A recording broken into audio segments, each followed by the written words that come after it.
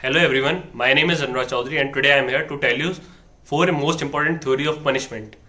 Number one is deterrent theory. As the name suggests by itself, deterrent mean to create a fear in the mind of a crime committer so that he could not do same offense again. For example, if someone do theft, then his hand is removed.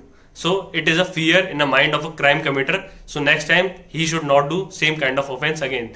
This theory of deterrent theory is used in ancient time usually. Second theory is retributive theory. In this type of theory, the basic objective is an eye for an eye.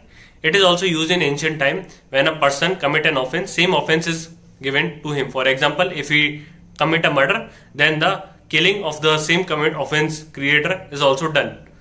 Next is preventive theory. Preventive theory is basically used in modern time to prevent the happening of a crime. For example, if a crime is going to be committed, then in same case the person who is going to commit a crime, he is prevented. For example, in rioting case, when people do riots, the most important people who usually start the riot are imprisoned in a jail so that the riot can be stopped. It is the example of preventive theory.